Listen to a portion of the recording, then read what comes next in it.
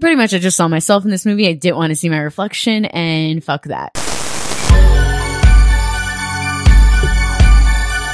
Greetings and salutations, and welcome to Hacker Slash. If you're joining us again, welcome back. Maybe we're dead and this is heaven. If this is your first time listening, welcome to the party. We are a horror movie review podcast dedicated to telling you whether a movie is a hack, a total joke, a waste of time, or a slash. Totally killer, pun intended. We believe horror is for everyone, and as such, we're rating these movies with the perspective we've gained from our varying walks of life and the flavors of fear we fancy most. My name is Chris, I'm your friendly neighborhood slasher enthusiast. This week I'm joined by the gore lover Alexis. You get laid and then you die. The cowardly creeper Ryan. You came back, yay! And the scream queen Paris. Their hair is so flat, it's making me sad. The people have spoken this week, and our patrons have decided we're covering a 2015 horror comedy. Before we get down to all the laughs, though, we have some follow-up. Our follow-up this week is about a movie that is so not horror that it verges on comedy, and that's Sphere. I thought it was a very serious movie. It was serious, but seriously horror, debatable. But nonetheless, we wanted to hear what our listeners thought about Mac's pick for the co-host Clash, because it did win and they did vote for it. The results are in, and only 29% of our listeners gave it a hack, and 71% slashed it. What an overwhelming success. What a positive thing to say. But I think the most important standout from that episode actually came in our B-sides, in which we talked about a question from one of our patrons, Rob, and Rob has some follow-up for us. He said, "I'm honored that my question was chosen for this episode. However, I'm less than thrilled that no one sided with me in considering The Shape of Water a horror movie. Paris went so far as to say it's not a good movie, and it's my favorite movie of all time. I feel betrayed by you all, except Ryan, who of course hasn't seen it." I'd like to point out that I strategically tiptoed an opinion on The Shape of Water being a horror movie because I have not seen it either. Listen, you all know I'm here for nothing if not to not insult our listeners based on their favorites, usually, and Paris is here for the opposite. I don't know, sometimes you be insulting. I do be, but I don't mean to be, and often if I haven't seen it, basically here's what it is. I either haven't seen it and therefore have no opinion, or have seen it and have a strong opinion that you might not like. The insults go from number one being Paris, and then, no kidding, you're very close second. Am I? Yes. Yeah. So I decided that what I'm going to do is share our hack and slash average in the end of year episode. Ooh. Because I can tally very easily, I figured out how, to rate the number of hacks you've given and the number of slashes you've given. So we'll see. I would like to make a bet for $1 that I will be close to a 50% hack, 50% slash ratio. Well, that's a really subjective word. Close. Close. Within 10. Between 60 and 40. Less than, you know what I'm trying to say? Oh, no. I think you need to have a more narrow margin than that. Yeah, that's a wide net. Okay, we'll do a 5%. We'll do a 5% margin. Around 50%. Okay? 5 more or 5 less. I'll take that bet. I think $1 is something I can handle losing. It's in your Venmo account, and I'm sure it's there. Okay, but wait. The reason I wanted to talk about this comment is because I actually talked to Rob on Twitter, I think it was, and he explained that like all of the other movies of the same like monster genre have always been horror, like Dracula, that werewolf one. The Wolfman. American Werewolf in London? Different one. The Wolfman is original. I think the one Chris meant. And then Creature of the Black Lagoon. And I think what has happened in the culture is that we have grown so desensitized that a woman fucking ocean man is not as horrific as it once was. I think partially because of furries. But that movie is very much framed as like a romance, and you're kind of supposed to be rooting for those two characters to hook up. Okay. Also, as part of our follow-up, we'd like to thank 2 of our newest patrons who joined us during our New Blood drive. Thank you so much, Amber and Matt. We can't wait to hear more from you in the future. If you want, give us a call at the Hacker Slash hotline, send us a message, and we'll be happy to share it on our new episodes. And that's our follow-up. Welcome to the party to those 2 new patrons. Amber, Matt, we're so excited to have you, and we're so excited that you participated in the voting this month. Our patron nominations this month included 3 slashers and a 2019 psychological horror film. This was a tight race most of the way, and several folks are showing love and high praise for nearly all of the films. But we did have a clear winner. And it's a film that's actually co-written by Joshua John Miller, whose dad played Father Karras in The Exorcist. Miller conceptualized and wrote the film as a way of dealing with the death of his own father, and in the end, turned out a movie where a young woman and her friends are dropped into the world of a cult classic 80s slasher film, a film in which her mother, Now Dead, starred years ago. This week, thanks to a majority 44% of the overall patron vote, we're talking about The Final Girls. Yes, and I have 2 comments from our patrons who helped choose this movie. So one is Alex Poet, who says, The Final Girls is a great spoof of an 80s slasher. I'm glad it's winning so far. If you can get behind a comedy horror like Leslie Vernon, then you can get behind The Final Girls. That's what she said. Happy voting, slashers. Classic Ryan, can't let a good moment go. I really cannot. And then we also had MJ who said, just watched The Final Girls. Very interested to see you guys talk about the success of its comedy, since I know the panel has very different opinions about comedy and horror, and I could not agree more. Well, buckle up and enjoy the ride, MJ, because this week we're talking about The Final Girls, and we gotta know, who's seen this one before tonight? I'm going to be quite honest with you. I've never even heard of this movie, so I'm excited for this. I also hadn't seen this movie, and although that's not surprising at all, I hadn't heard of it, and I didn't know what to expect because of the name The Final Girls. I wasn't really excited about it, you know? So I had actually seen this movie before, and I think I watched it last year or maybe the year prior. But I don't know how I caught wind of it. It was on like some streaming service, and the algorithm recommended it to me because it knows what I like. And I watched it, I think, with my boyfriend at home. So I thought I had actually seen this before, but I realized I watched something that was tangentially related and that I'm going to have to hunt down on Tubi. But I heard about this film and I heard about the concept behind it, and I was really, really excited about it. There's a soft spot in my heart for movies about moms. I find the inevitable march of time and the reality that we will all lose our mothers one day to be a heartbreaking thing that I can't really acknowledge or contend with and grasp. So I expected this to be an emotional movie alongside being like a solid comedy. I've heard incredible things about it, but one of the things was a listener writing out to us on Instagram saying, The Final Girls brings the laugh and the tears. And I was like, I'm ready to feel, because I thought I was ready to get into it. But having watched it on the other side, I was not ready, it turns out. Yeah, Chris, this is one of those things I think everyone can align with, is we really don't want to consider the mortality of things on this earth. I didn't know I was going into a comedy, so I actually didn't expect to like this movie because I just don't care about the like general excitement over like who is a final girl and stuff like that. So just seeing the title, I was like, okay, this doesn't mean anything to me in most movies, much less a movie that's specifically based around it. So I went in honestly expecting to hate this. Hate, that's such a strong word. Okay, well, dislike, but you know what I mean. I mean, kind of. I don't know if the, cover art gave it away for me, but they had so many people that I was like, this has to be some sort of comedy, obviously to an 80s slasher, the way everyone was dressed up. And I kind of read a little bit of the information about it, so I knew what to expect, but I don't think I knew the extent to what I was going to be watching. So I may have mentioned this on the pod before, but there's a book called The Final Girls that I've read that I really enjoyed. And when I remember seeing this on whatever platform I found it on, I remember being like, oh my God, did they make this into a movie? And I had no idea. Fantastic. And then I clicked on it and I was like, I don't think this is the same because of how many comedic actors are in this. But I still had hope because I was like, oh, this feels like something that might be tailor-made for me. But I know that experience went a little bit sour for you the first time you watched this, right, Paris? Yeah, I was actually a little bit disappointed, and I think that was because I had so many different expectations, and it wasn't at all what I thought it was going to be. So this time when I went to it, I was like, okay, I know what I'm in for, and I'm open to being surprised without all these preconceived notions of like what I'm hoping to get into. Do you think you've grown as a person in respect to horror comedy? In the course of like a year or two, probably not. You don't think so? I feel like we've been exposed to like so many more different versions. Oh, I'm a fan of horror comedy.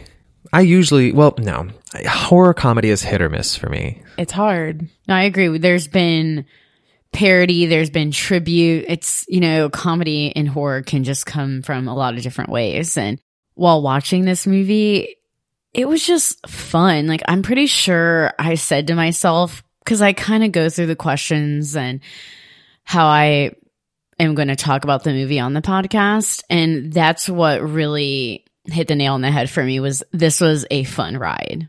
Yeah, I can agree with that. I think it's an interesting way that this goes about, because I'm comparing this to something we just recently watched, which is Slumber Party Massacre, which is clearly a joke. And this is a joke. And I'm trying to figure out like what makes this one feel different for me. And I can't quite put my finger on it, but it does. And I think it's like, I know it's a joke from the beginning, even without being prepared for that. So something about the way this movie starts, something about the way they do it, just put me in the mood to have a good time. And I would say that I did. I think I was pretty entertained the whole time. I wouldn't say I had any like strong connections aside from wanting to cry about moms, but you know, everybody wants to cry about moms when given the opportunity. So that doesn't really count for much. No? Do you not always want to cry for moms? We'll talk about it in the character section, but there's something about our main character that I just really dislike, so I cannot get emotional in this movie at all. Ooh, no, this was jam-packed full of emotion for me. I felt so many things, but I think the best way to, summarize how I was feeling was this relief that it wasn't just the sadness and overwhelming sadness that I think I expected to feel. Even though I cried a lot more than I expected to, this movie walked a fine line, and I expected it to be way more sad and way less uplifting. And that was a really healthy balance for me, and I love learning about the origins of the story and why it was written the way that it did, and to know that, you have a writer who lost his father. His father is immortalized in a cult classic. He's probably asked about this all the time. How do you cope with that? How do you grieve that and mourn that loss and still be able to look at these films? And I think that's one of the things that really stood out to me. Like when this movie starts, I was laughing so much looking at how they're parodying Friday the 13th and other camp slashers. There's a moment where they say, they won't be singing Kumbaya, they'll be singing Kumbaya No. And that was hilarious to me. But then immediately it drops us into this emotional but look at these two. Look at a mom and her daughter. And let's get to know them before you know what's going to happen happens. And the way they build that was really interesting to me. It was unexpected. I thought we were going to start with one thing having already happened, and we get to actually see a lot more than I expected. It was a surprise. Yeah, Chris, I was definitely thinking about you during the emotional parts, especially towards the end. I was like, ooh, I know Chris is crying right now. Oh, I cried so much. Really? Yeah, I'm not ashamed to say it. Absolutely. She's our sweet little bean. Don't you know? She also does always get choked up by the thought of anybody in her family dying. Absolutely. It's the one true thing I actually fear. It is a really real thing. It is a real thing, Ryan. And I knew that we'd be dealing with the loss of loved ones in this film. But again, I expected this to either be way too depressing or way too funny to strike that balance. So I think even about Fear Street 1978, Alexis and I were talking about how emotional that movie was when we think about family dynamic and sisters. And I would think, right, that had this movie gone a little bit more on one side or the other, it would have been a really sour taste in my mouth. But they walked a really fine line that, honestly, I was really surprised that they managed to keep me engaged on both the comedy and the emotional side without beating me over the head with it. Yeah, the comedy hit well for me. It wasn't cheesy, and it paid off so well, and especially paying tribute to a lot of slasher classics and honestly a lot of tropes in the horror genre, which I thought was great because I was surprised at how bad it can be in some movies that we've seen. So you're more laughing at the movie than you are with the characters and with the movie like you are in this. Alexis, I have to agree with you. Honestly, I kind of agree with both you and Chris. The two biggest things for me are how well they balance this movie with the comedy and the horror and the emotions all at the same time. I mean, maybe it's a little light on the horror, but the comedy and very serious topics are very hard to pull off, and they did it really well. And then the way the comedy itself works is surprising as a person who generally doesn't think it's funny when movies are trying to be funny, I think overall, but especially in horror. So those things really blew me away because once I was watching it and realized, oh, this is like a joke, right? I need to have a good time here. I was not thinking, I already didn't think I was going to like it. And then it just compounded where I was like, oh gosh, this is not going to be my thing. And it just does something so different from other things that we've seen. It's almost like Tucker and Dale versus Evil level of comedy. Not the same style of movie, but it's that level of it works in that way.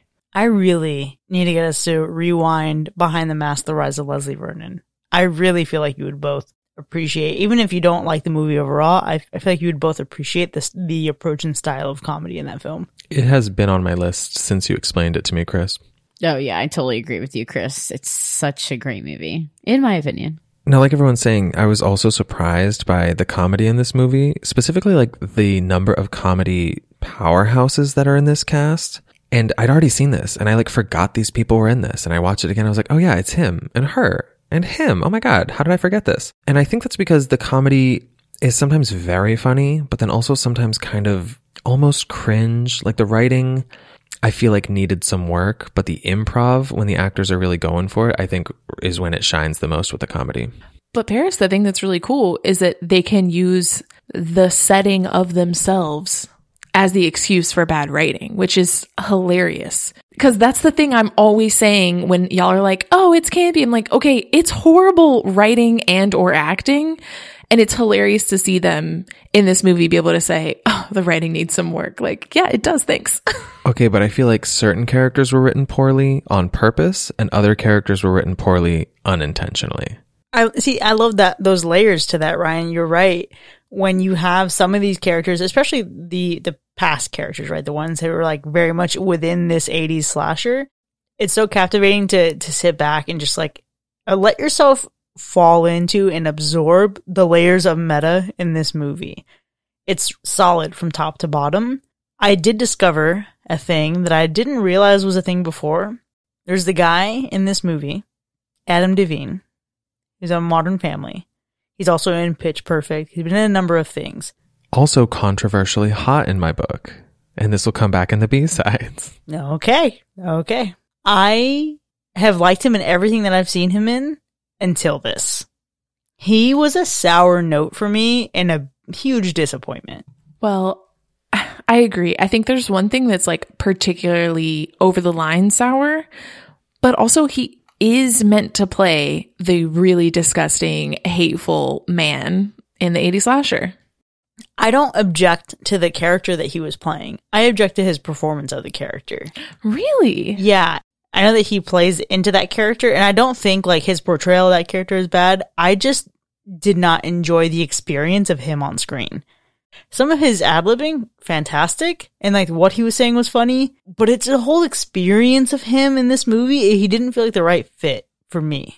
Isn't that how we feel about all the men in 80s slashers though, you know? None quite like him. I think because I see him as a lovable buffoon, so I can't take him seriously as the douchebag. Oh my God. Even if he technically nails it right with like saying the types of things, walking the walk, talking the talk, etc. Even if he like on paper nails it, it is so disconnected for me that I just do not enjoy it. Did the bloopers change that feeling for you at all? No, he looks like a fun guy and a fun time, but it does not change my experience of the movie because you have to wait to the end to get to the bloopers, and it doesn't justify all that. Like, it was painful. Oh yeah, I did not watch the bloopers. I famously turn things off as soon as the Exactly. credits Oh my show God, up. really? Same. Yes. Oh, I'm such a sucker for bloopers. If you give me any kind of footage, B-roll or otherwise, in the ending credits, I am staying until the end. That's all our B-sides are, really. It's got to start playing immediately or I'm turning it off. I turn It off. did. It was so immediate. Oh, I turned it off immediately. She didn't even get to the last frame, honestly. Sometimes I turn things off before they like fully end, especially like podcasts. You're like, I can see where this is going. I'm done here. Yeah, I got it. I get it. There's going to be credits here. Got it. There was one moment he had with another modern character that like I cringed a little bit, but then thought was hilarious. And there was that moment of like comedic gold for me where I feel like his performance was just chef's kiss. But beyond that, it was rough. Well, while most of those things were surprising, what isn't surprising is that this horror comedy is not even a little bit scary. Not even like you might think about it ever again scary. Yeah, and I don't necessarily think that the antagonist is scary either. And you don't see him a lot on film, so that also takes away, I think, from the fright factor of this movie. Yeah, I think that's fair to say. I don't think this movie will be mad at us for saying it wasn't scary. The killer was all but disposable, I feel like, and the comedy is really what they were focusing on.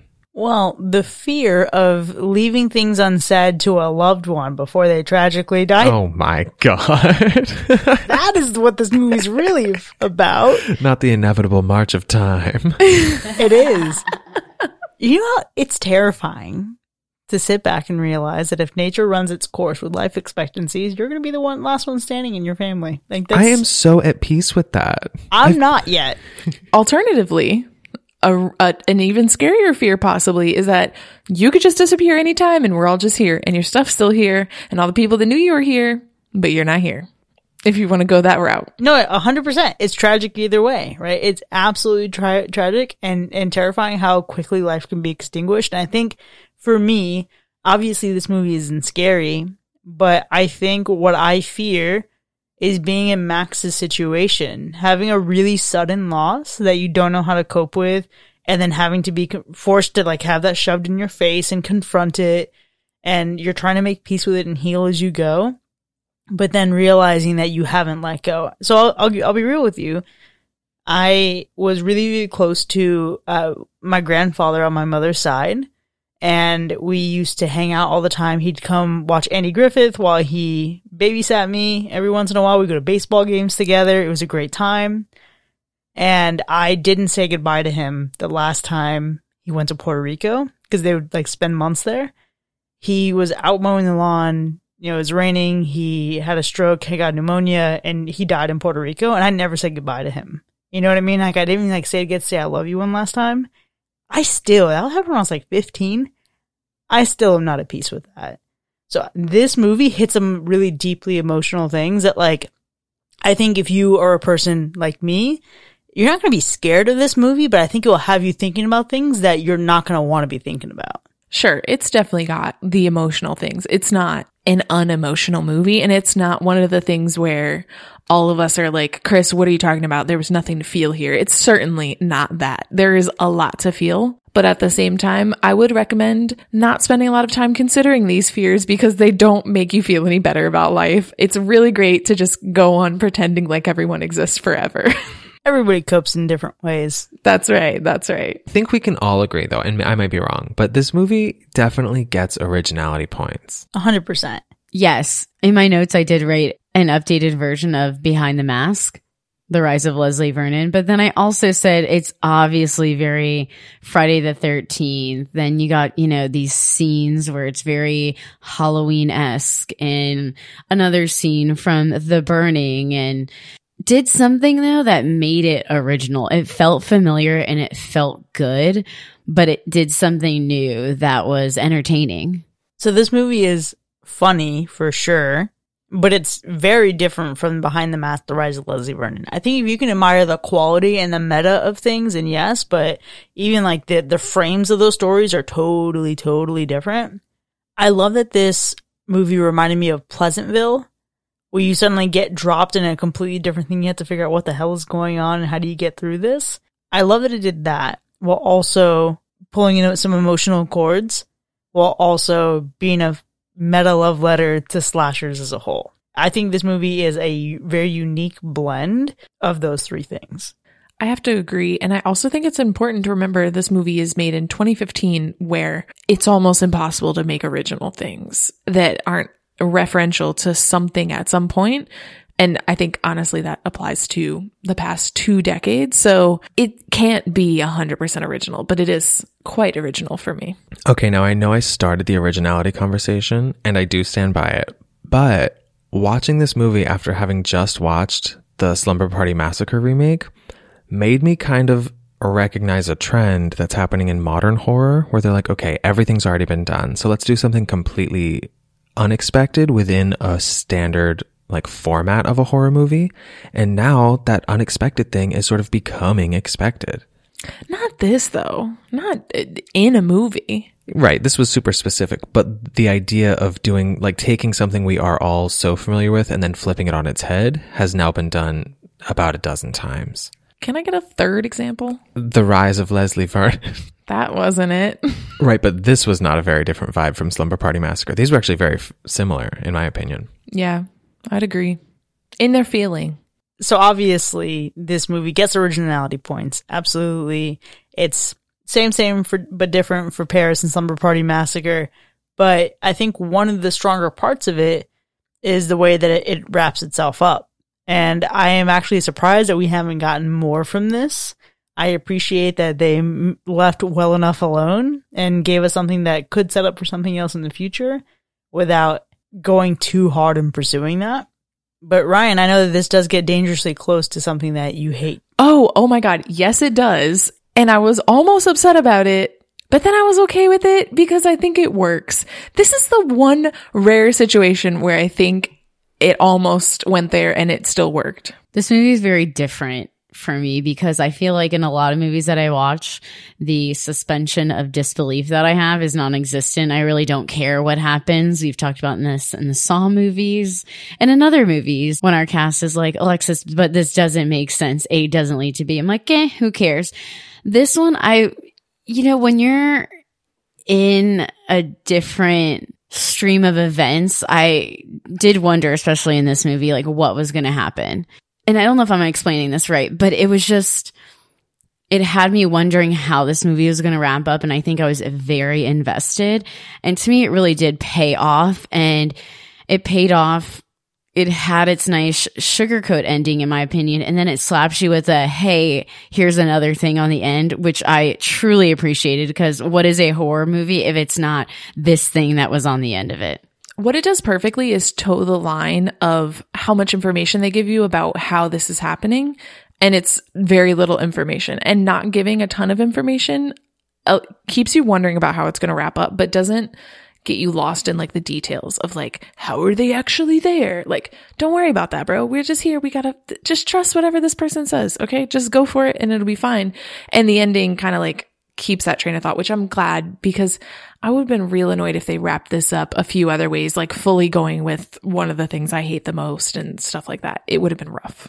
I think that's a really good observation, Ryan. This movie does play well with the information it gives you and not giving you too much so that you can't question too much.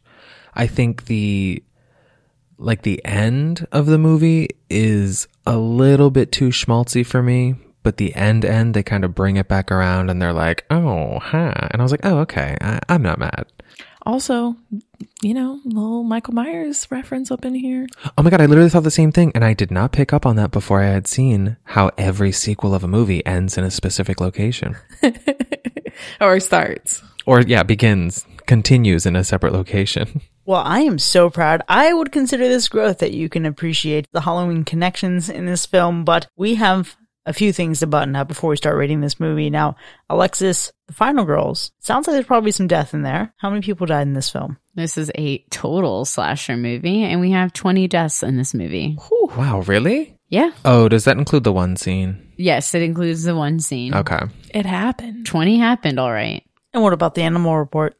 There's not even animals in this movie, so we're good. Just nice, clean, wholesome fun over here for The Final Girls from 2015. Now let's go ahead and get into our ratings. The Final Girls, Hack or Slash. So I was watching this movie, and the first thing that I thought of once it wrapped up was, if Paris and Chris had a love child and it was a movie, it would probably be this movie.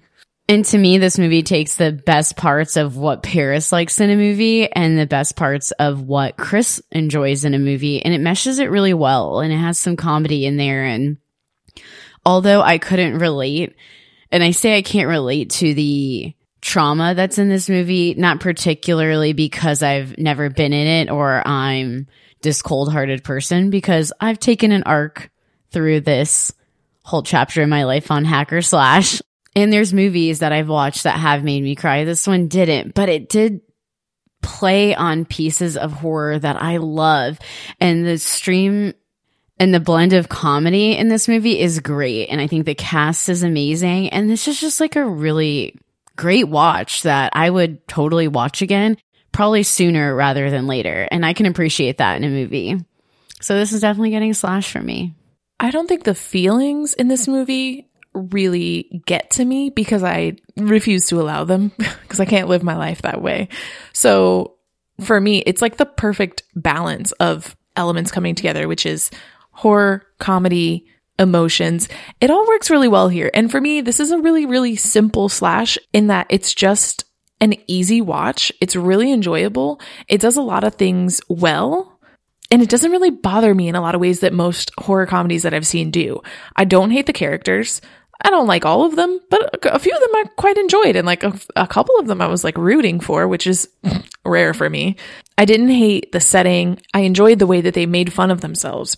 A lot of times my beef with horror comedy is that I don't feel like they're actually making fun of themselves. I feel like they're just doing bad acting and bad writing, and we're supposed to be like, oh, it's campy.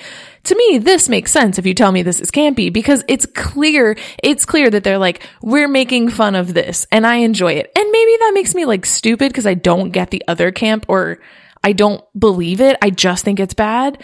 This works for me. So it's a slash. I think it's like, if you need a chill movie to watch, and you're okay with possibly dealing with a little bit of feelings, this is a good one. Ryan, you mentioned being hit in the feels with this movie, and that sort of happened for me. Like, being the only child of a single mom, the opening really got me, where it's kind of like you have to be the parent to your mom sometimes. And I was like, oh, I know this very well. Ooh, amen. I actually thought about you too. I was like, I wonder if Ryan also relates. I think she might, but I don't want to assume. Yeah, but I turn all my feelings off. Like an oven, you got to turn them off before you leave the house. Which I think is why the rest of this movie didn't hit me in the feels.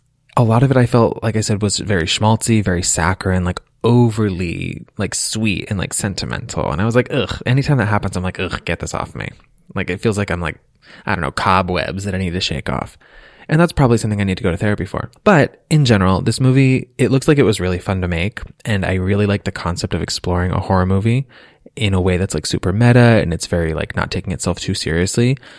But ultimately, I feel like somehow, even though the concept was good and I loved the actors, this movie ended up being somehow less than the sum of its parts. In that the first time I watched it, I was disappointed, and the second time I watched it, I was disappointed. The comedy, I feel like, is best when the actors are ad-libbing. I feel like the writing on this movie is not very good, and I think it's because this movie is PG-13.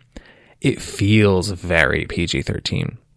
It doesn't feel like particularly well written, and it's something where it is fun if you like turn your brain off, but it's not the kind of comedy that I'm necessarily into, even though some parts did make me laugh. I feel like if there is an R-rated version of this movie, it would be a slash for me, but I wanted it to be darker and I wanted it to be funnier, and this iteration is a hack. Paris. To be different. No, literally the algorithm told me, it was like, you would like this movie. And I was like, you would think that I would like this movie. But every time I watch it, I'm like, it's so close to me liking it. And what's interesting is I watched Slumber Party Massacre, even though I wasn't on that episode. And that one I would actually slash because it did enough of the things that I liked to get that from me. Everybody was dumb. That's what you liked? Everybody was dumb. That was the thing that did it for you? No, that was the part I actually didn't like about that. Some of it was like very cringe. And in this movie too, a lot of the characters in this movie were very cringe. All I'm saying is the Fear Street saga has a lot more PG-13 vibes to me, even though it clearly wasn't based on gore and stuff like that. But like, if we're talking about things geared for people that are younger, that feels so much more that way than this does to me. I wouldn't have ever known that this was PG-13 in my eyes. But you know what? Horror is for everyone. Everybody has their own experience. So I'll let you live. Maybe this wasn't the baby between Chris and Paris, as I thought. It's like the child that I had and was like, ugh, you're my least favorite child. Paris does famously hate kids, so. True. Or it is the child between Paris and I, except he was a neglectful father. That's exactly right. Yeah, I saw this baby and I was like, I'm good, Chris. You can handle this, right? Which is why I would be a single mom raising this kid, because this movie's a slash for me. Full circle, baby. It's an easy watch. It's an emotional watch. It wasn't easy to feel feelings during this movie by any means, but I looked at this and there was so much comedy jam-packed into the self-referential. I know, we all know how silly 80s horror movies can be, but it's also taking this really interesting concept of going back and processing your grief and coping with that. And I think it handles it in a different way that I wasn't expecting. I obviously knew on paper, like, how this was going to handle the subject matter of a girl being confronted with this opportunity to see her mom again, but I didn't expect it to go quite the way that it did in terms of how successful it was. I think what really keeps it in strong slash territory for me is the fact that I watched this movie and I saw myself in it. I saw Alexis in it. I saw Ryan in it. I saw Mac in it. And I saw Paris in it 100% of the way. Not in like the biggest moments, right? Like I didn't see a whole lot of Ryan, but there are little moments where I'm like, yeah, Ryan would do that, or Ryan would make this face in this situation, and it was great. This movie is so inoffensive to me. It didn't have to just be inoffensive, right? That would have made it mediocre, but its ability to effectively blend comedy with horror tropes, with the emotional punches that this packs, is undoubtedly a slash. And with that, The Final Girls from 2015 has earned 3 slashes, and Paris still hacked it. Now, you can find this movie available for rent or purchase online. Feel free to check it out, then join us in the second half so we can unpack the laughs together. See you in a bit. Reading sponsor copy for your podcast can get so tiresome. Coming up with funny things to say? Who has the time? Take a page from our book and call Rent-A-Mac. Our sponsor Reading Mac can emulate a human voice somewhat perfectly and comes equipped with over 200 accents and dialects. Give him a vague semblance of a prompt, and he will transcribe the perfect 60-second sponsor read for literally any product, real or otherwise. Is Rent-A-Mac an AI? Not legally, but close enough. Call 757-606-0128 to rent our Mac today.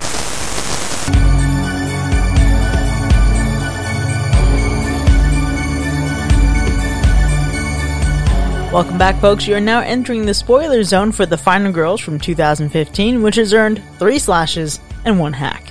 Now, we have a lot to get to here, but before we get into the specifics of our ratings, we have the matter of gore to attend to. Alexis, what's the gore score for this film? Well, Paris, you are correct. This movie feels very PG-13, and it's very reflective in that for the gore, because there was a lack thereof. You do see some scenes and, you know, some people are mangled and everything, but in general, you're not feeling after this like, wow, this is some Saw stuff, or even, you know, Fear Street, if we're comparing the two.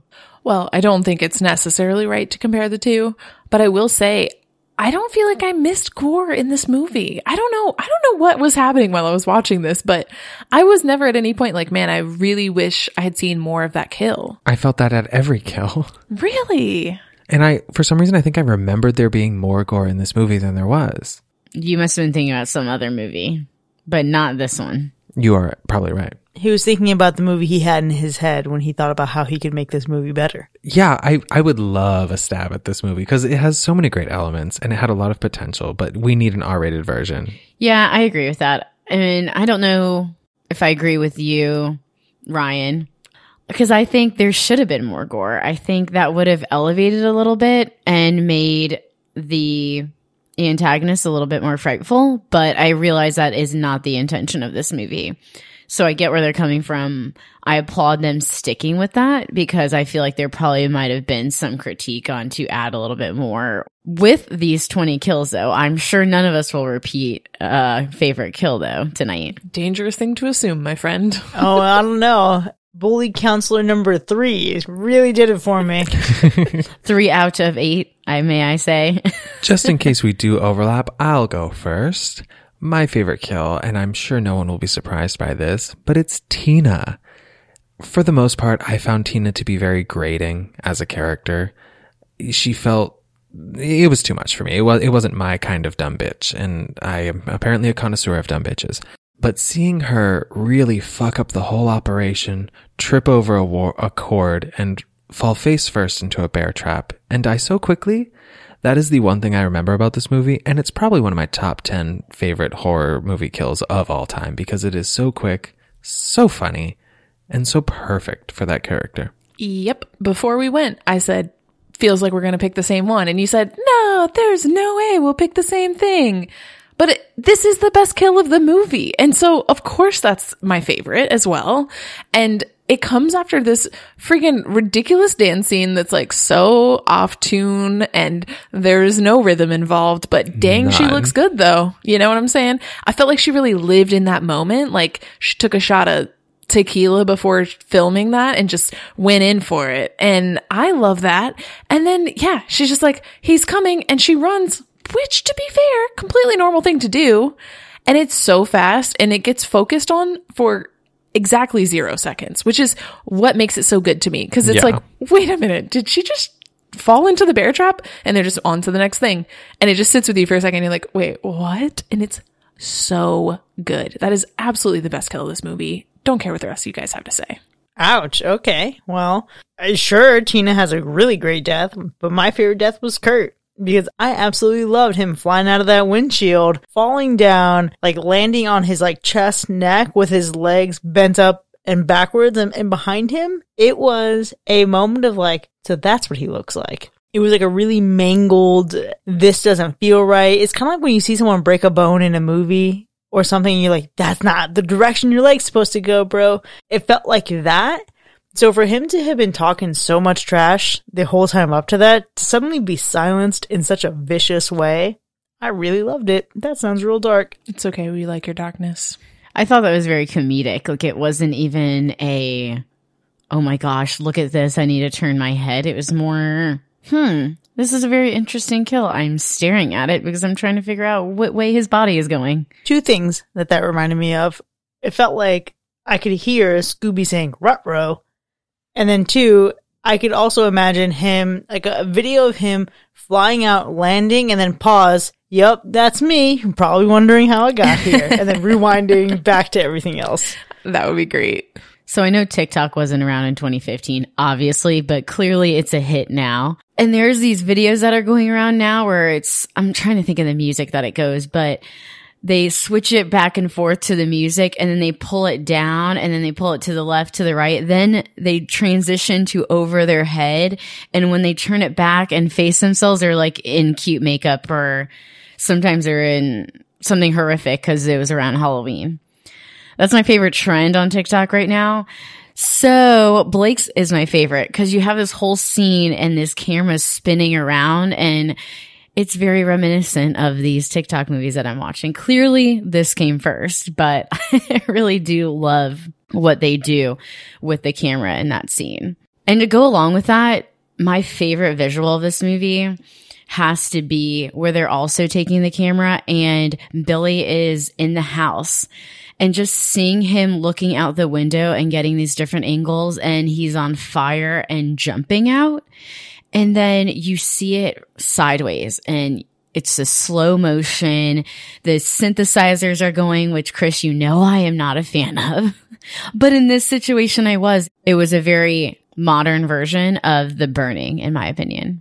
You know that scene in slow motion was originally supposed to last 3 whole minutes? Oh, I would have died. In movie time, I feel like that's really long, right? It absolutely is. But it was so funny when they were like, it's slow motion. Like, what's happening? And then it kind of puts you back into that meta thing of like, oh, no, they're like in a movie, right? So all of a sudden they're in slow motion and they don't know what's going on because it's slow to us, but it's also slow to them. For sure. This movie, I feel, was pretty to look at in a lot of ways, but it was very hit or miss on some of the things it did in post. You know, we have something that happens earlier in the film. We'll talk about it a little bit later in Fact or Fiction, but it just wasn't executed well from my perspective. Like, it jarred me and pulled me out of the moment that I think I was supposed to be feeling emotionally as this is happening. But one thing that I did think was really successful was their use of color in this film. Everything, when you look at the trailer and you think about them being dropped into this world, it's very Technicolor. But then when we had that evening storm and looking at how crazy the sky looks, but even when Nancy, Max, and Chris are running from Billy and they're running, you know, it's a really foggy background and you have the teal of the night sky against the warmth of their light. Some of those shots were absolutely stunning, and I love the way they emphasize that, even with the contrast of going back to black and white in the flashbacks and then coming back into this colorful world. Each distinct moment in time, the present day in the theater and leading up to it, the world within the film, and then even the use of flashbacks, it uses color so differently, and I thought that was absolutely brilliant. Chris, you are so right. I feel like this movie visually sets itself apart, and I think that's part of what makes me enjoy it as much as I did. I have a few different things that I really enjoyed. My absolute favorite visual element, which I think is going to be pretty obvious, is the use of text as like an actual object. So freaking good. They do it once with Welcome to Camp Bloodbath, and it's like this big object in the sky, and it's kind of an interesting thing, but nothing moves, right? Nothing interacts with it. And then as you continue, you start to interact with like the titles and the flashback scene. And then they start to hit them, and then the credits in the sky, like all that stuff is so cool to me. And I think it is clearly gonna be my favorite. If you watch this movie and know me at all, you know that was what I was gonna pick. But there's so much also to go with it. There's amazing shots with the camera, moving objects, moving between people. The one that stands out to me is in the movie theater when it's kind of like a Final Destination bit of sequence that happens that kind of seems like it's like spawning this to happen. Like these events have to happen in order, and it shows you what happens in the movie and then what happens in the crowd, and it follows that bottle rolling around. It's just little things like that really kept me interested, where I was like, okay, this isn't just people being funny. This is something that we're doing. Like it feels good. Like it's actually done well. Yeah, to me, it felt very immersive. For sure. You know, Ryan, I know you well enough at this point to know that that's exactly what you were going to pick for your favorite visual element, and yet I did not come prepared with a backup. But to be fair, I did take your favorite kill, so now we're even. Rookie move. I particularly loved, though, when the movie's basically over and they get everything done, and then the final credits roll out as the sun rises. I thought that was a really nice touch and a really great use of that text.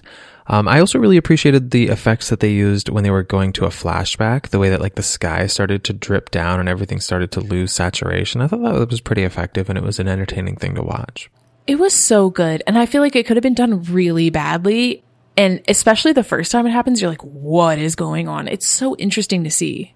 It's also interesting to see that now and look at how that was executed in a similar way. Obviously not going back into the past to a flashback, but looking at Maddie having those flashbacks or those transformations and divisions in Malignant. I thought the same thing, Chris. It gave me very much Malignant energy, which actually came before Malignant, so maybe Malignant got an inspiration. Honestly, so many good visuals all around. I think another thing that I really, really enjoyed, even if it felt hokey, it was the moment when all hell is breaking loose in the theater. Everything's on fire. And then they're figuring out that there's an exit behind the screen.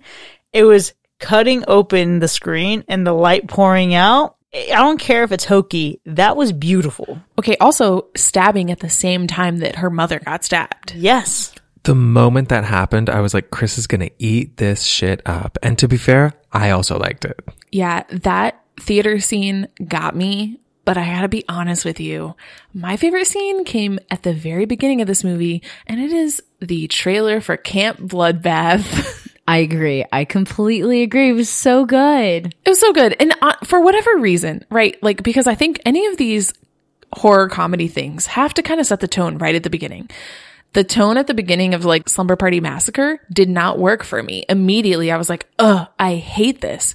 Whereas for whatever reason, this Camp Bloodbath trailer really, really did it for me. I was ready to laugh. I couldn't figure out if it was like a place to go to have fun, like it was a joke, but I don't know. It was just so good. It was funny. It was cute. And it just prepared me to roll through this movie. That is the thing that set me up to give this a slash. I just still am dying at the Kumbano. Yes. Really, I was laughing so much when that happened. It was so over the top, but in a good way, not in like, I'm so annoying and I hate you way. And I don't know what the difference is, honestly. I don't know why this feels different, but it does. I think because the characters aren't going as hard as you think they are. Mm-hmm. That's fair. My favorite scene is not just that trailer, right? Because I think that trailer really sets you up well. Mine is when they're actually in the movie. And I could say it's that whole first bit where they land, they get there, they reset, and you realize every 92 minutes this thing loops kind of like Happy Death Day. But really where it is for me is when I saw myself in the movie, and it's when Duncan is like nerding out, quoting everything else, and I just felt like, would this be me? It might be me. But then he does some dumb shit. I'm like, maybe it wouldn't be me. Chris, I had the exact same thought. I was like, I wonder what Chris would do if she woke up and was in a Halloween movie and not necessarily the target, right? You maybe could get out alive if you didn't stand in front of the killer like an idiot. But literally in that moment where they're standing in the woods and he's like talking to him or kind of looking at him, I was wondering, what would Chris do in this situation? How would this go? And how excited would she be about this? I'd be so excited, but also I have a healthy respect and fear. Again, Michael Myers, long-time listener, first-time caller. I'm not going to fucking tempt you. I'm not going to tempt you with a good time. I'm going to respectfully move at a distance and say, hey, this is clearly... We don't have to be in the Wallace house or the Doyle house. We can be 2 houses down the road, watch from afar, and we're good, right? Like, Laurie's gonna figure this shit out. It'll be fine. But it was Duncan's understanding of the film and how it worked that made me really grounded in, okay, this movie knows exactly what it's doing, and I'm 100% here for it. Yeah. Chris, you would be the Duncan in this movie. I would, except for, again, I wouldn't try to take a selfie with Michael Myers. Would you not, though? Absolutely not. That man will fuck you up. Even from across the street. If under the guise of thinking that you wouldn't be affected because you're not a part of the movie, maybe. But here's the thing. The problem is, Billy was looking at him at that point. And at no point does that happen in the movie that he's watched this whole time. Billy was looking at him. He just didn't know what to do with him. True. I wouldn't trust that shit. If I'm watching this and it's like I'm in Halloween, but Michael Myers has no awareness of my existence, hell yeah, I'd take a selfie. But if Michael Myers is making eye contact with me, boo. No, absolutely not. Can he make eye contact with anyone? Yeah, he has the devil's eyes, the blackest eyes. I think you'd be mesmerized by the shape. I, again, have a healthy fear and respect. Yeah, in my notes, I definitely wrote Chris is Duncan for sure, but she doesn't die off. And I also wrote, how funny would it be for Chris to be in her own favorite slasher movie? So it is really fun to see this come alive. And that's where my favorite scene steps in, when you have those first 2 deaths at the camp. You know, everyone's just casually looking behind the log. You know, it's fun. You get the vibe of this movie very quickly. But then all of a sudden, once Duncan is killed and these 2 other people are, they realize that this is real. And they get terrified and shocked. And I think that's what this movie is great at, is changing how you feel about it. You're like, okay, cool. We're serious now. We're going to be comedic. We're going to be all these things. And it just, it's a ride, and this is an example of why I think it's a ride. Yeah, just remember, if Duncan doesn't die, they survive too easily. It's very true. Also, I just want you to know that the hunk hiker really did it for me, and I am Mimi in this situation. That's all I have to say. Oh, that's fair. Okay, I was like, what are you talking about? And then I just thought about it, and I was like, oh, I know what you're talking about. You knew exactly what I was talking about. Because we're the same person in a lot of ways. Alexis, though, you're totally right. I love the way that this movie played with the rules. And it was kind of like, okay, these are the bounds. This is what we can do. And then it's like, or is it? And I think in my favorite scene that's showcased really well, and that's actually at the end of the movie when Max's mom dies again, but inside the movie, and then suddenly she's imbued with like all the power of a final girl, and she becomes like a Mary Sue and does all these like matrix moves, and she knows that like nothing she does will fail. And I found that to be really fun, because at this point in the movie I was like, okay, I'm kind of over this. Get me out of this like mom daughter like blue light crying moment and get me into like more fun stuff. And that was a very fun scene to just see her like matrix kill, decapitate the killer. So Matrixy though, but I'm going to be honest with you. Max's character, I just did not like. And you know, when you have those actors that play in other movies, and specifically Max's character in American Horror Story. Yeah. She is so emo and so annoying in that TV show that all I could see her in this movie is also being very emo as well. Hilarious, because Alexis often talks about how she was emo. So pretty much I just saw myself in this movie. I didn't want to see my reflection, and fuck that. My thing is, you know, at the beginning, her mom says, like, don't ever be in a slasher. Like, it's this whole thing of, like, no one can see me as anything other than this. So maybe it was done on purpose. Because I wouldn't say I saw her as a particular character, but I know I've seen her before. And so I recognize her. And maybe that was done intentionally as part of the plot, you know? Ryan, I love how generous that is, because I was also thinking the whole time, oh, this is that girl from American Horror Story who I don't particularly care for. So I'm with Alexis, but I'm willing to be optimistic and say that that was a particular choice. I don't know. I didn't watch much of American Horror Story until the most recent season, so I've never seen her in that But as I'm looking at her history of being in movies and TV shows, I don't know what I recognize her from. I cannot figure out what I've seen. It's like The Nun, Final Girls, and then American Horror Story. I've seen none of those things. Is it because you recognize her, or is it because you recognize her sister from The Conjuring? The campy, intuitive witch, psychic bitch? Does it just look like her, though? It can't really be her. They look exactly the same now that you're saying this, Chris. Sister? Okay. I am gagging. Yeah, I am having a very hard time understanding, but that is actually what it is. I recognize her face from her sister. That's really weird, and I don't like that. Are they twins? Are they not twins? They are more twins than I've ever seen before. But also like 30 years apart somehow? She's 27 and her sister is 48. I love an off-generation child, okay? It runs in my family. We always have one that's like 15 years later, so I'm cool with that.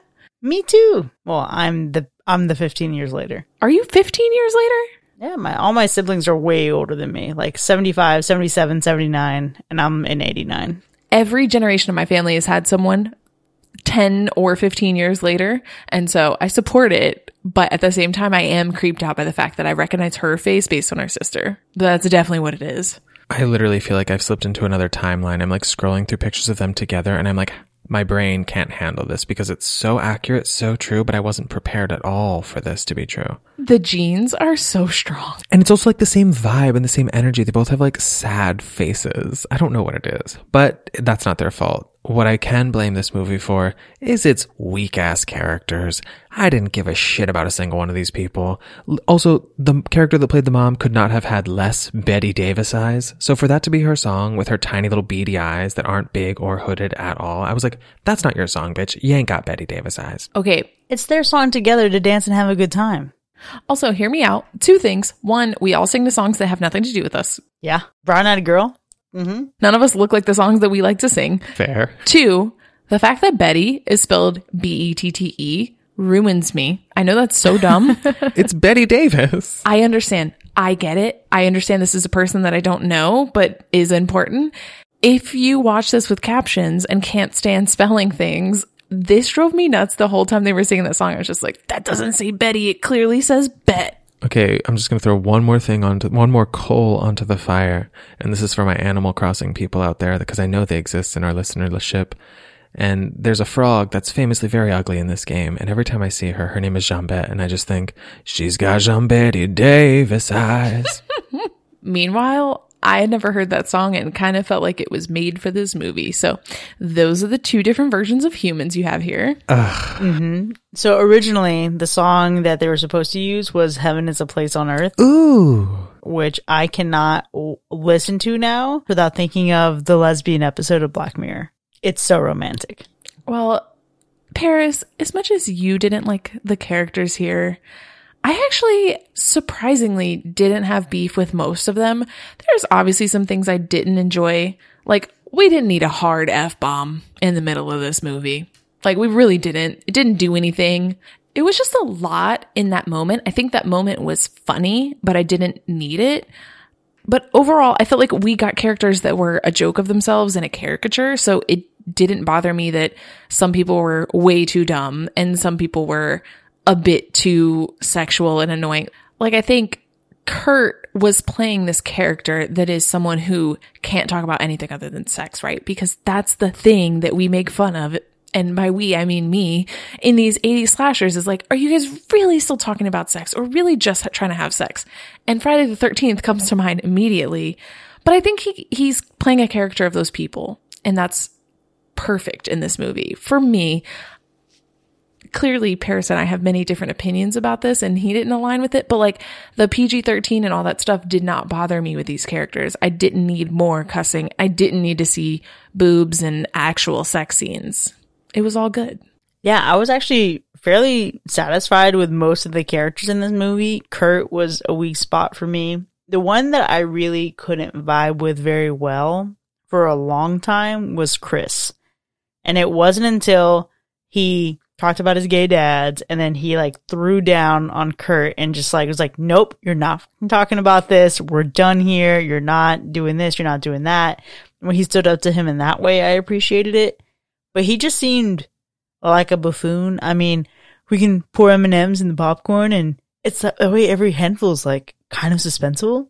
I hated that so much. He's a himbo. He is a himbo, but also the writing's bad.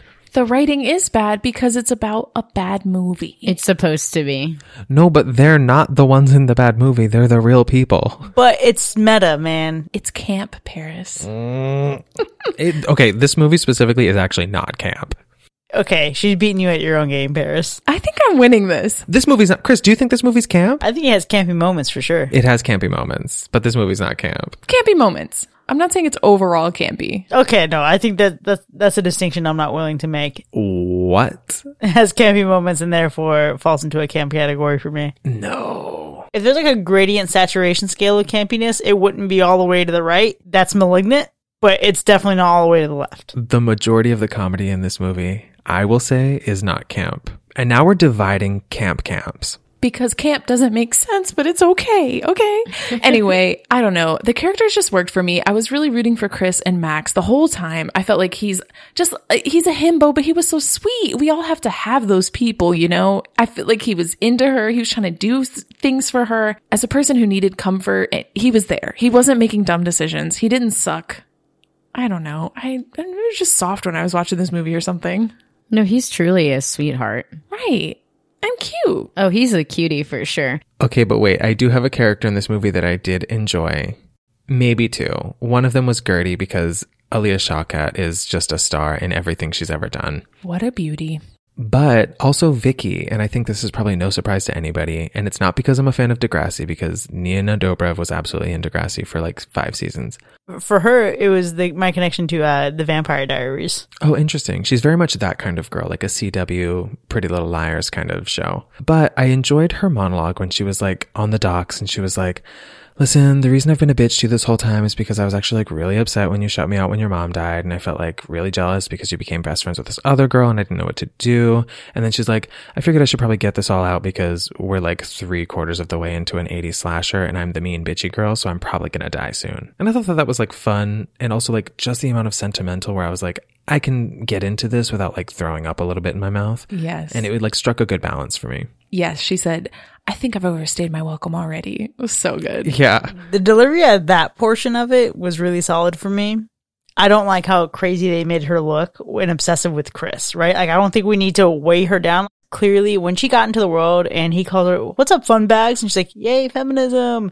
Obviously, she's so intelligent and she has her wits about her. I don't like that they made her so boy crazy with Chris in the initial because you just walk in to think she's like, okay, you're just a psycho ex. That's weird. But also, Chris, I relate to this because sometimes you adopt that character because when people look at you, they assume that's what you are. So you're like, you know what? I'll pretend to be that and get what I want out of it, but it's not truly who I am. Okay, but also it was a weird part of the story because why is Max like dating more or less one of her friend's ex-boyfriends? It was a whole weird plot line that we didn't really talk about, and it is just unnecessary. We didn't need to weigh it down.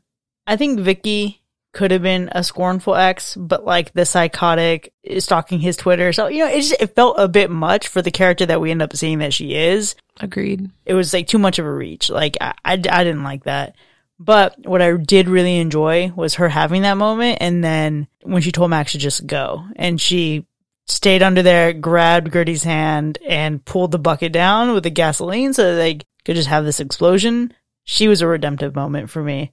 I'm surprised you haven't talked more about Tina. I hated Tina. Get the fuck out of here. Tina sucked. Okay, here is my piece with Tina. To play stupid, you have to be very smart. And this was not that. This was a dumb person trying to play dumb.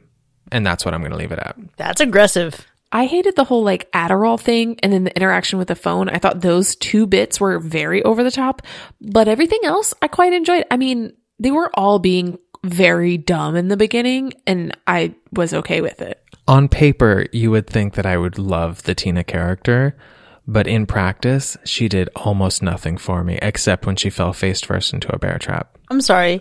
I have a note that says, so Paris loves Tina, right? I love Legends, Loch Ness, Bigfoot, Bon Jovi, all of them. You didn't like that moment? Yeah. Not funny. Bad writing. Very dumb. No, it was a great line. Her character was poorly written, I think. And I won't say it's necessarily the actress's fault, but the script she was given to work with was garbage. Uh-huh. What? Predictably unpredictable, huh? No, listen, the algorithm said I would like this, and people that know me would be like, oh, he might like this, but it just doesn't quite do it. It's like Bizarro World, where everything seems like something you know, but it's not quite there. On this kind of similar topic, I need to just like address something for a moment. There is a bit of like uncertainty about the era that we're in this movie, because it starts with a sidekick, and then 3 years later, she's watching something on a TV that is clearly like tiny VHS that like maybe somebody had when they were like 8 in 2000 something, but definitely before 2015, and definitely not after the sidekick era. There's just a very weird thing. And then all of a sudden when they're in the movie, they have an iPhone. The technology here doesn't work out, and it just, you just have to not They believe brought it. in the iPhone. Sure, I know that, but what I'm saying is they brought in an iPhone 3 years after they had the sidekick, but also the TV is like old school. Here's the thing about the TV. They say that she's living with her aunt. I think her aunt has this older TV specifically for watching those home videos. Because we still have an old ass TV in our storage room. Not like that. Do we use it? No, but it seems like she's like trying to like go through, play these old VHSs, and that's just what she has. It was like an 8-inch built-in VHS TV. It was You can still get those. no, I mean, yeah, you could still get anything. It doesn't mean you should or would. It was very obvious that although she was watching on that TV, that wasn't the technology at the time. Like, you see them using modern phones, and it felt like the rest of it felt very, very modern. I don't know. I disagree, but it's okay. Now, obviously, I've had a lot of shit to talk about this movie, but honestly, the best part for me was the bloopers, because it made me realize how much fun it was to make this movie. And I feel like, I've said this a couple times, but I feel like there is an R-rated cut of this somewhere out there, where the things that they couldn't put in there to get the PG-13 rating had to be cut. And I think that the movie that was made was very good. The movie we got, not so much. But the bloopers really let me in on like the fun and the vibe and like the really great time that you can tell everybody had on set. Well, maybe they would have had more fun on set had they gotten to actually do some tumbling in that car in the first car accident, because that shit was the worst part, looking at how terrible that CGI was. Yes, Chris, I completely agree. I wrote it down twice because it was so bad. And for that time, I feel like you could have done something different to make that look a little bit more realistic, or just not have that part in the movie. I think that's really interesting, because to me, it didn't need to be super realistic because we were already set up to be in a horror comedy. I don't know. It didn't stand out to me. I actually think my worst part is funny because we just talked a lot about this, but the dumb things that happen in this movie are too over the top. Tina, like the whole Adderall thing, it's too over the top for me. Those are the bits that I couldn't quite get on with. Those are the worst parts for me. Well, regardless of the worst parts, and I know, Paris, you've already watched this twice, even with your best moment, would I think you watch this again? I'm definitely not gonna, but I wouldn't be against it. When I was talking about how this was a slash, I said I definitely would watch this again. And in the near future, which I could totally see, if this is something that's on TV, I'm definitely going to keep it on and not turn it off. So I'm not going to watch this movie again, but it is not a terrible movie. It's an easy watch for sure. Like, when I knew we were watching this again, I was like, I don't remember liking this, but I'm not like miserable that I have to watch it again. It was actually like, there's parts that are entertaining and fun. So it's not something I watch again, but if you're in for a good time and like a shut your brain off kind of movie, definitely watch it. I'm absolutely going to watch this again. There's a lot to appreciate about this movie. There's a lot of really great moments in it. There's a lot that I haven't even gotten to uncover yet in terms of connections to previous horror films, even the ones that we've covered on this show. But I think some of the things that I've also learned in Fact or Fiction may sway you a little bit on that rewatchability. Can't wait. Number 1. Angela Trimber, who played Tina, is actually a classically trained dancer. As such, she was entrusted to choreograph her striptease. Ooh, I'm definitely going Fact because she went hard. To me, that did not look like it was choreographed at all. Nothing's not choreographed. It was done bad on purpose. It still looked like if I were to dance in front of my mirror. So I'm just saying this is going to be fiction. I'm going to say fiction as well, because when I was watching that scene this time, all I could think of was her probably doing that scene in the audition, and that's how she got the role. So it is fiction, but it's because she improvised her entire dance sequence. She specifically slammed energy drinks to get into character and worked herself up for the dance. I literally thought that except Coke. I was wrong about the tequila. Interesting. That's how you get hype now. I'm going to learn that before I get on the dance floor this weekend. Number 2, in a throwback to one of our previous episodes, the original version of the script featured the killer Billy Murphy being named Hatchet Face. Fiction. I hate that, but maybe it's on purpose. Fact. I'm going to say fiction as well because how are you going to name a character Hatchet Face if they're wearing a mask that it looks like a tiki chameleon? I don't know. There's a disconnect there for me.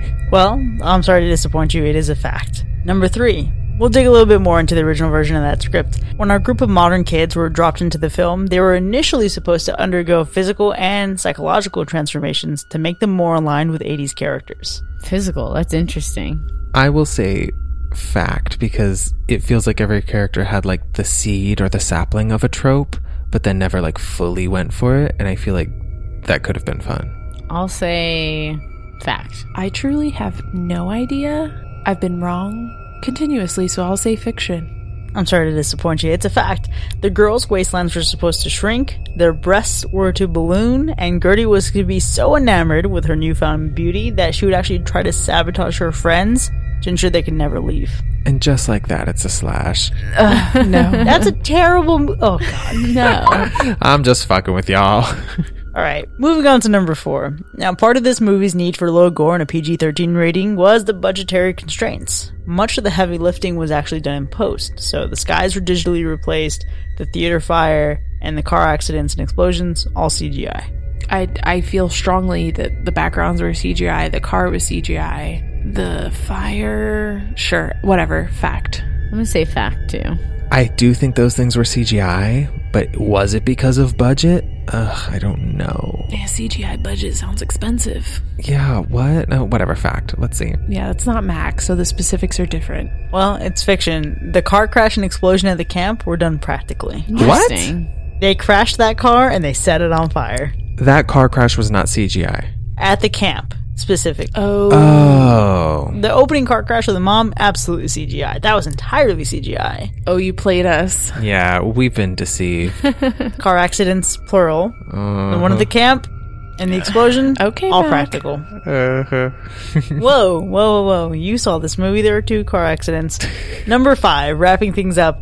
Alexander Ludwig, who plays Chris, is the son of an actress. His mother, Charlene Martin, appeared in Friday the 13th Part 8, Jason Takes Manhattan from 1989, as prom queen Tamara Mason. There's so many details. I'm just going to say fiction to be safe. Something in there sounds like a fiction. Okay, but I'm really clinging to the idea that this man is only famous because he has somebody in his family that's in the industry, because otherwise, the most plain-looking white man you've ever seen in your life. So I'm going to say fact. Well, I don't know if that's the only reason he's famous, but it absolutely is a fact. His mother did encounter Jason when he took Manhattan. Actually, before he took Manhattan, they were on the boat on the way to Manhattan. And there you have it, folks. And there you have it. With as inspired as this movie was by Friday the 13th and previous slashers, we have blood lineage to go along with that. As we wrap up here, the final gross from 2015, selected by our patrons, made out fairly well with 3 slashes and 1 hack.